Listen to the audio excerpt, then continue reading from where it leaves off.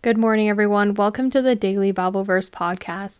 This morning I'll be reading you an inspirational quote from Amy Carmichael and some scripture along with it. Give me the love that leads the way, faith that nothing can dismay, hope no disappointments tire, passion that'll burn like fire.